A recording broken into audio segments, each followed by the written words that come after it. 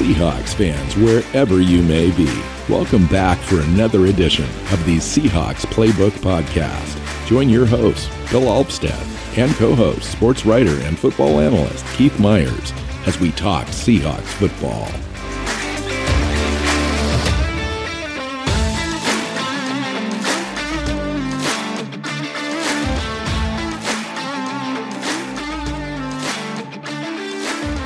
Seahawks fans, welcome back to another edition of the Seahawks Playbook Podcast. I'm your host, Bill Alvstad, sitting down with Keith Myers, middle of the week show. We're just going to talk about a bunch of stuff we've got written down, kind of get into the game we just came out of and look forward to maybe some solutions for the game ahead. We face the 49ers this coming Sunday in a big NFC matchup with a team in the Seahawks that is definitely not trending in the right direction. 4 days later, we face the Rams as well. So not an easy go here in the next week and a half. And we're going to see if we can right the ship here on this show. So welcome in, Keith.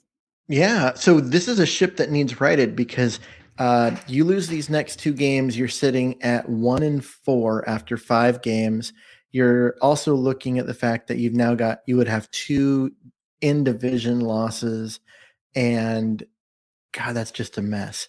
Probably, they could be 4 games behind the Rams at that point, plus the tiebreaker, plus it's over. At that point, there's not very many teams that have ever gone 1-4 that have A, won a division, B, even made it to the playoffs. Let's just be realistic here. Stuff's happening beyond our control.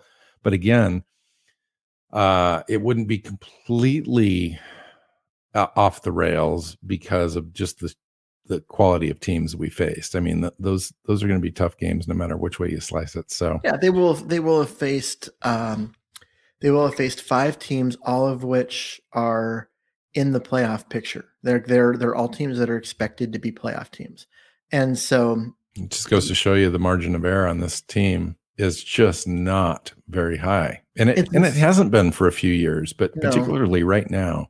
Well, and especially on offense, because the defense is so bad that the offense can't make a mistake. They can't. Not even a 3 and out. That's the kind of mistake that we're talking about. Is just basic. Which they can't even afford to go 3 and out. They have to be able to get at least a couple of first downs so they can flip the field. Yeah, so they didn't have a 3 and out in this last game. Their drives that failed in the second half were 5 plays, and 6 plays. They got first downs, not enough. But man, it was such a mess on the other side of the ball that it didn't matter what the offense did. All right, so Keith, do you have an agenda? Do you have topics that you really feel like you need to talk about after this game? Seahawks Twitter out there is crazy. The online communities are just kind of wanting to know, what's going on? Is it fixable? Or is this the moment? Is this a moment literally in the franchise that is kind of a transcending moment where we're seeing the beginning of the end? I think that we kind of are. Because Pete Carroll is super loyal to a fault. And I think you see his loyalty towards Ken Norton Jr. Going to be the downfall of the scheme here. Yes. And I think that's really what it's coming down to, and it is becoming a problem. Now, if you look at what's going on, you also have Flowers and Reed and Amadi coming out and again saying things to the media against the scheme and how they're basically being asked to do things that is causing them to give up all of these receptions, and it's making it easier for the offense because they're being told you have to go do this. Don't worry about giving up the reception. Just don't let a guy get behind you. And so by doing what they're being asked to do in the scheme, that it's causing a problem. And that really comes down to, it's a mess, but what you're what you're getting there as you have players that are losing. You've lost, right? You've lost the faith of the players. the Same players. thing. The weird thing about this whole thing, Keith, is the same exact thing happened last year. Yeah, and that's what makes it egregious for me. Is you're dealing with in fact, I went into the half season mark last year thinking that definitely, absolutely, that Ken Norton Jr. this was going to be his last season. I'm talking 2020 with the Seattle Seahawks, right? And you kind of improved enough where he barely hung on last year. Well, I don't know if that's true, because they didn't kind of improve enough.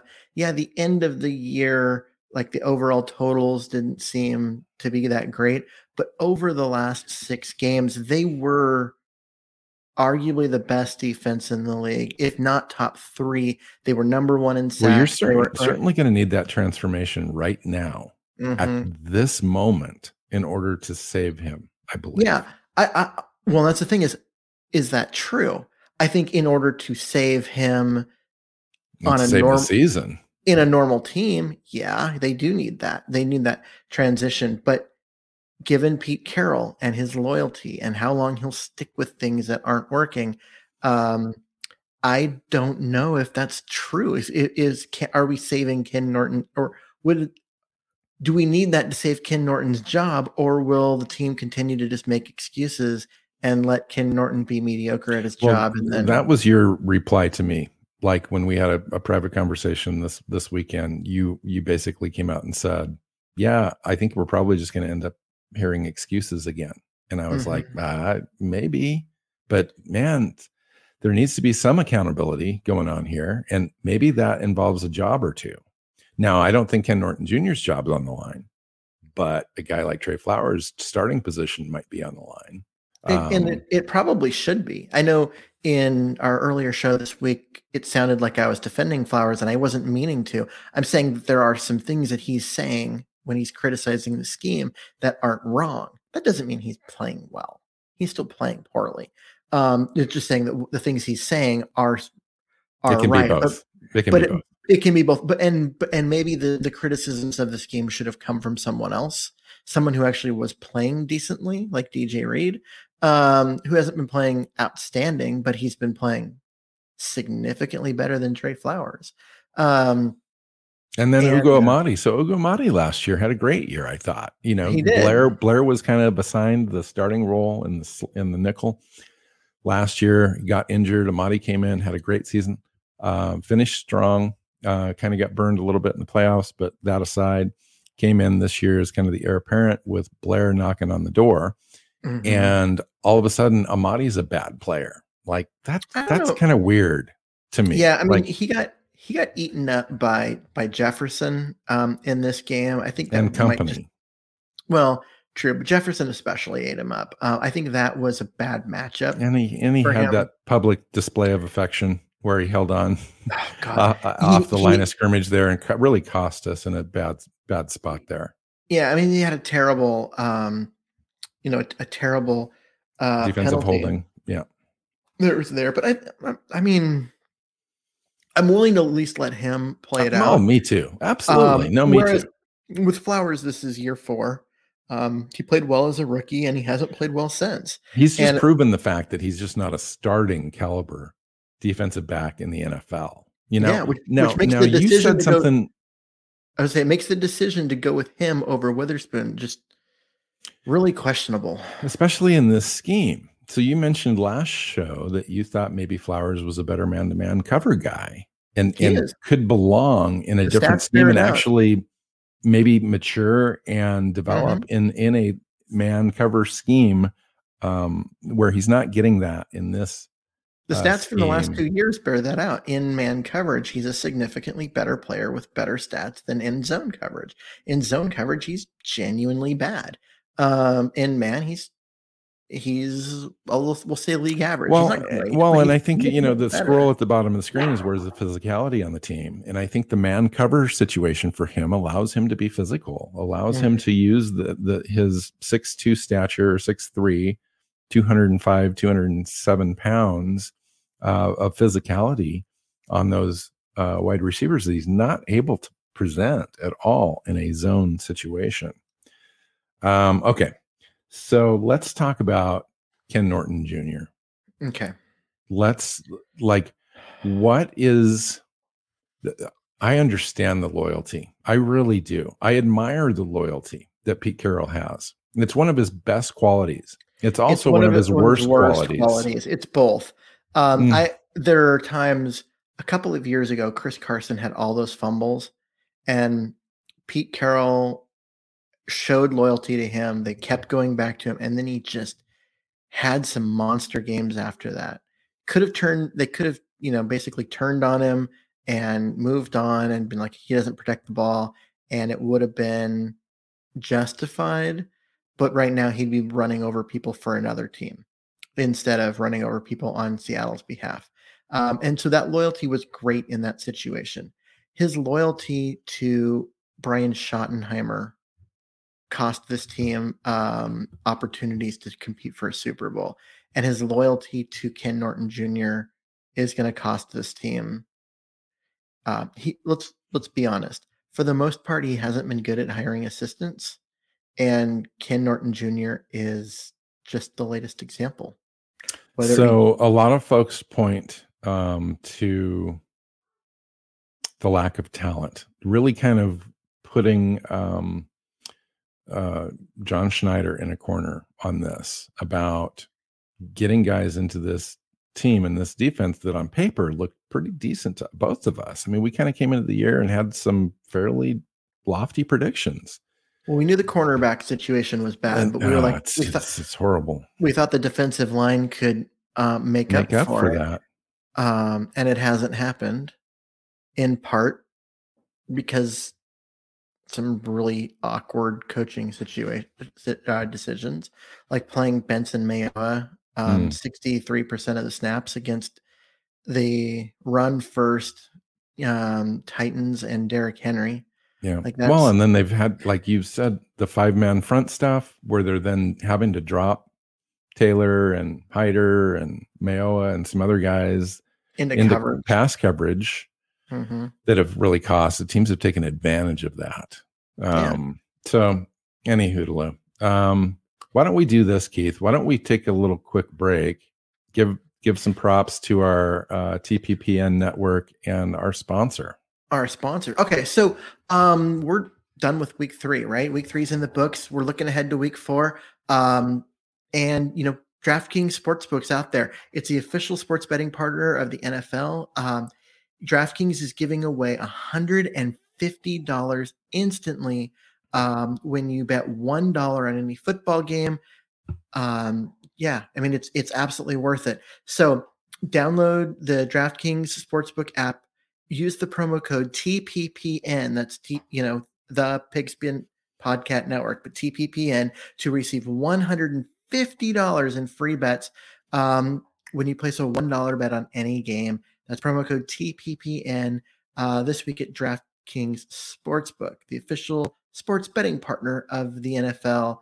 Minimum $5 deposit and $1 wager required, one per customer. Restrictions apply. See DraftKings.com/sportsbook for details. Yay. How about that? So thanks for reading the ad. I appreciate that. DraftKings is a great sponsor. Gives us an opportunity to kind of keep going, have some great graphics, all that kind of stuff. Hopefully more in the future. We'll be able to bring in some game film and talk about all that stuff, seemingly when we have time to do that. That's the only criteria at this point to being able to do that. So let's get back to some of the other things that we kind of wanted to bring into the show and kind of hit on them one after the other. Let's talk about Trey Flowers versus a guy they're bringing along slowly. Apparently, he wasn't quite ready to play this week, although Pete said he probably could have. Sidney Jones. Yeah, at some point they've got to make that transition. They've got to see what they've got in Sidney Jones, because can the defense be worse? Sure, it could be worse, but could it get better? Absolutely. And at some point, you've got to start seeing what other guys can do.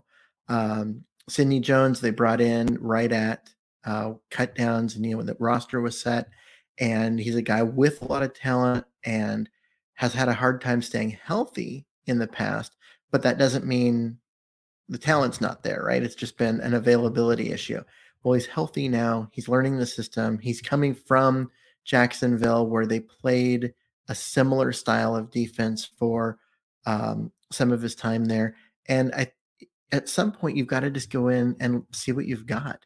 DJ Reed was the mid-year, switch last year. They got him in there, and he turned out to be pretty good. So go see what you've got with with him. And sorry, Trey Flowers, you're not wrong with your criticizing the scheme, but you're not playing well, even within your role. And so go find out, is Sidney Jones the answer? Is he a guy that can come in and make this defense better? Yeah. Well, let's switch gears a little bit, and let's get over to the offensive side of the ball and talk about maybe some of the things that are going right. We've talked a lot the last show and then this show about everything that's kind of going wrong, but there are certain things that we can kind of take away that we can build on. And some of those things are on the offensive side of the ball. I think so far this year, when given the opportunity, Russell Wilson is doing a great job. I am concerned a little bit about the opportunities, though, in second halves of games, and Shane Waldron in trying to extend drives with plays maybe that are a little too ambitious, and they need to kind of play within the offensive design a little bit better. But I think they can work those things out. And then you've got individual performances by Lockett and Metcalf and Carson, I think, that are really kind of highlight, the way that the offense is designed and able to work. Carson really is running the ball hard. Yeah, no, Carson had a great game. In fact, it was really disappointing that in the second half that things turned out the way they did, where the lead disappeared and the number of possessions were non-existent and all of that, because Carson was running so hard and it was so productive in that first half. That would have been nice to just have the team kind of lean on him a little bit in the second half and to just milk the clock away and run up the score a little bit while just making the clock evaporate on him. That would have been fun, but the game didn't happen that way, and the team had to go away from it. Lockett's been great. They got Metcalf involved early instead of waiting till the second half to get him involved and get him his stats. They got him involved early and without forcing it. I mean, he was open. I mean, he was just making some plays. He was. Great players make plays, and that's what he did. And it was one of those things where it's really too bad that we didn't get to see more of it in the second half. But the team only had 3 drives in the second half. The defense just could not get off the field. But I don't want to talk about the defense. Let's stay with the offense. Yeah, well, let's stay with the offense. I know that you want to talk about some offensive linemen really quick. I do, because technically the third string right tackle played most of the game, and that would be Jake Curran, the undrafted rookie who came in after Jamarco Jones went out. So Jones played the first 2 series. Curran came in and played the rest of the game. He looked pretty good. Made a couple of mistakes. Wasn't great. Wasn't perfect. But for an undrafted rookie in his third game, really his first action as a pro, I thought he looked pretty good. And it's one of those things where this could be a situation where if Shell doesn't come back quick, Curran could come in and kind of solidify himself as the right tackle of the future, which wouldn't be a bad thing for the Seahawks. At least the playing experience right now is not hurting them. At this point, he hasn't hurt them. He hasn't hurt them, and getting him reps, is only a good thing, because he'll get better with more practice and more reps, and him getting a chance to show and say, "Hey, look, I'm worthy of a starting spot." If he can make that statement, which he looked like he was going to be able to during the preseason, but now it's the real thing. So we'll see. But if he can make that statement, that answers some big questions going into the offseason, where both of their starters are going to be free agents, and their swing tackle, who happens to be on IR and is due to come off it here in a couple of weeks, is all three of those guys are on expiring contracts. So if Curran can come in and say and just solidify one of those sides, so they only have to worry about the other side, that would be fantastic. Yeah, I know that Pete Carroll came out and mentioned Abuahe as far as a decision is going to need to be made, as far as whether they bring him back right now or not. And then Nkemdiche has been playing a lot, but he's used up his 3 times elevated off the practice squad, and they're going to have to make a decision this week on Nkemdiche, whether he makes the active roster or he's cut. Other injury situations, they are counting on Dee Eskridge to be available this week, which is great news. Although Freddie Swain has been doing an admirable job kind of holding down the fort in that 3rd spot. I think he's actually shown that he's capable of either that 3rd or 4th spot. I am interested to find out that how dynamic Eskridge really does look against pro caliber defenses. Because that little element of speed there could really add some nice change of pace to this offense. Well, and it makes the wide receiver position, instead of 3 deep, it becomes 4 deep, and having that 4th guy could that out there could really make a difference for them. Not just he's a different type of player, but just to have a 4th good receiver that you can count on makes a difference. I know that Hart got a few plays in there, and that one that looked like he maybe had a touchdown and the ball was a little underthrown, but right. if that goes to anyone else who has a shot at catching the ball through contact, they probably they might have gotten a touchdown there. But throwing it to Hart was Penny Hart, 5'8", 180 is okay. And so that was what it was. But I'm agreeing with you. I think that getting Eskridge back would be great. But really what they need, I mean, this is a team that just they've got a lot of weapons. And how do you feel about Collins and Penny? Like I as part of this, Penny's got this calf thing. Pete Carroll called him out, and Brandon Shell as being questionable this week, which means one or both is likely not to come back. Rashad Penny's been available for maybe 27 or whatever out of 50 possible games or less. I'm just really don't even know at this point. Rashad Penny has never helped us. Collins has been fine. I think so. He's been fine. He's been good. He had that one big run early last week, and then he had a couple runs in this one.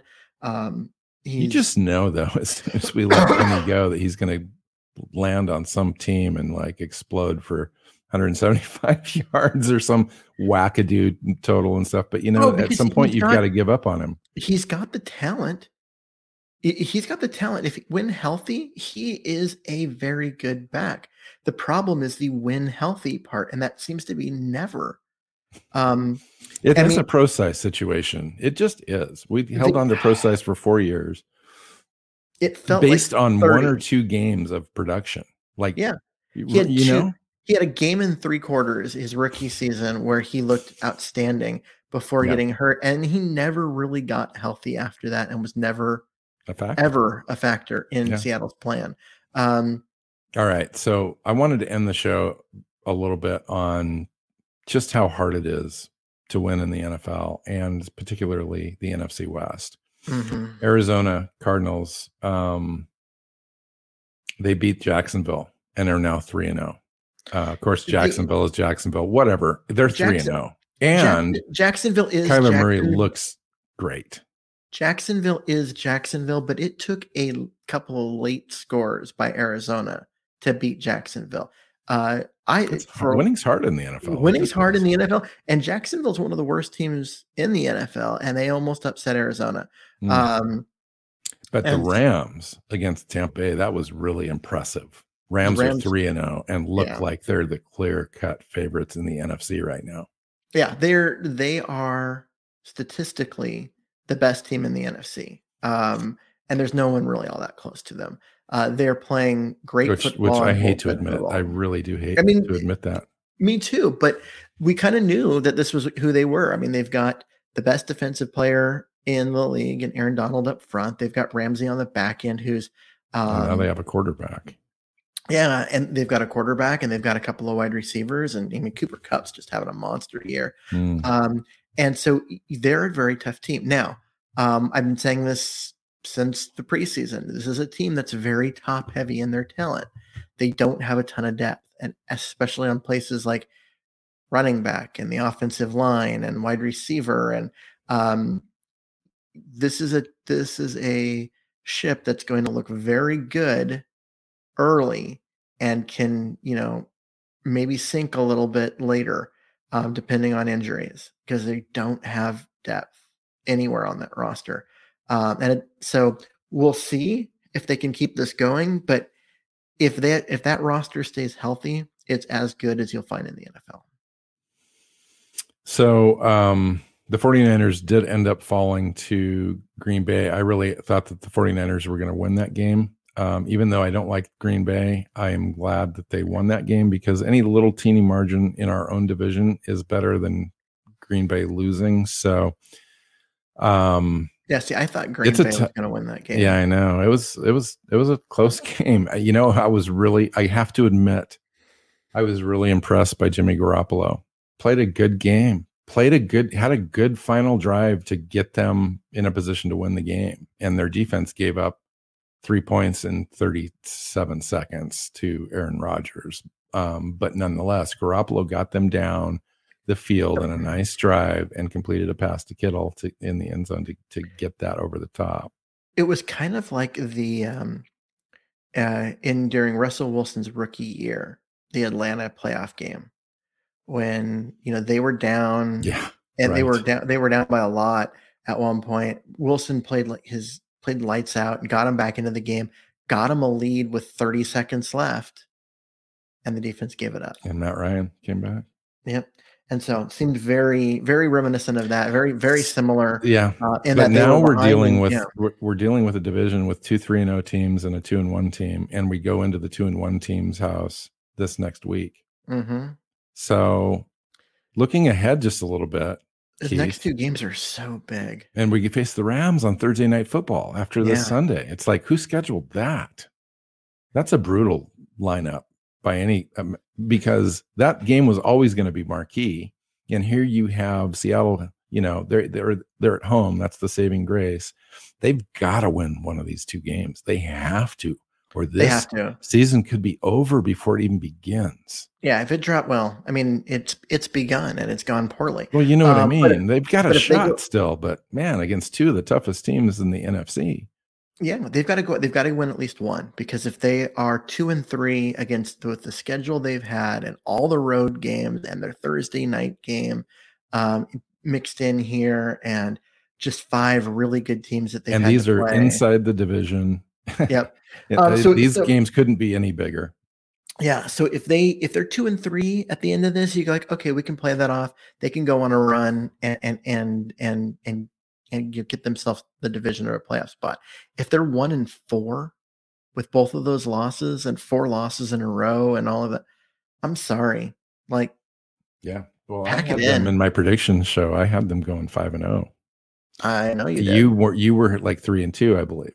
I did. And so you were much more realistic than I was. Well, I had them losing against Minnesota, and you gave me a huge pile of crap about that.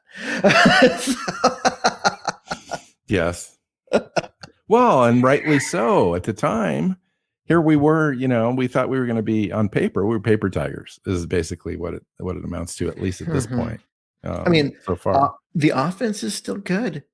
The offense is good enough to win the division. The defense is bad enough where they can't win against Detroit. I don't want to hear that. Let's not lose against Detroit. So like defensively, I was looking at some of these numbers, 30th in rushing yards per game,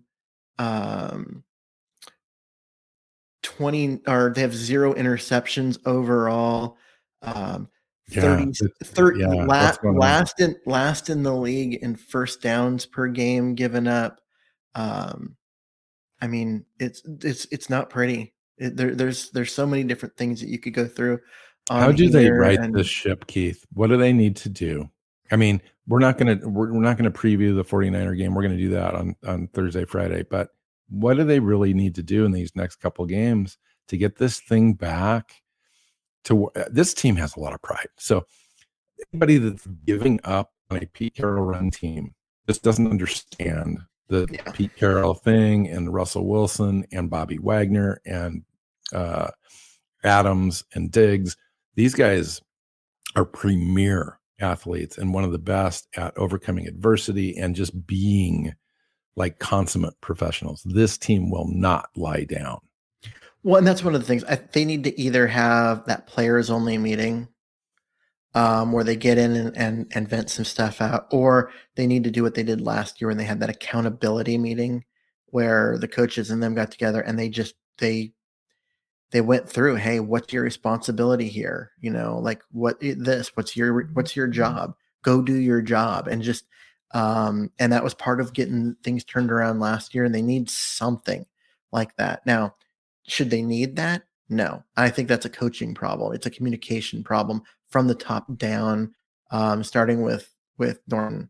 And from Starting there with to Pete Carroll, let's be honest. I mean, Pete Carroll does deserve a little bit of criticism. I'm not sure, on but the Pete Carroll needs to be canned no. bandwagon. I want to let the season play out completely and come to figure that out. But With the reason why I stay with Norton is because Pete Carroll's messaging, what he says, what he does, has not changed right. at all. What changed was who is designing the scheme, not just calling the plays, but designing the scheme, teaching that scheme to the position coaches who can then teach it to the players.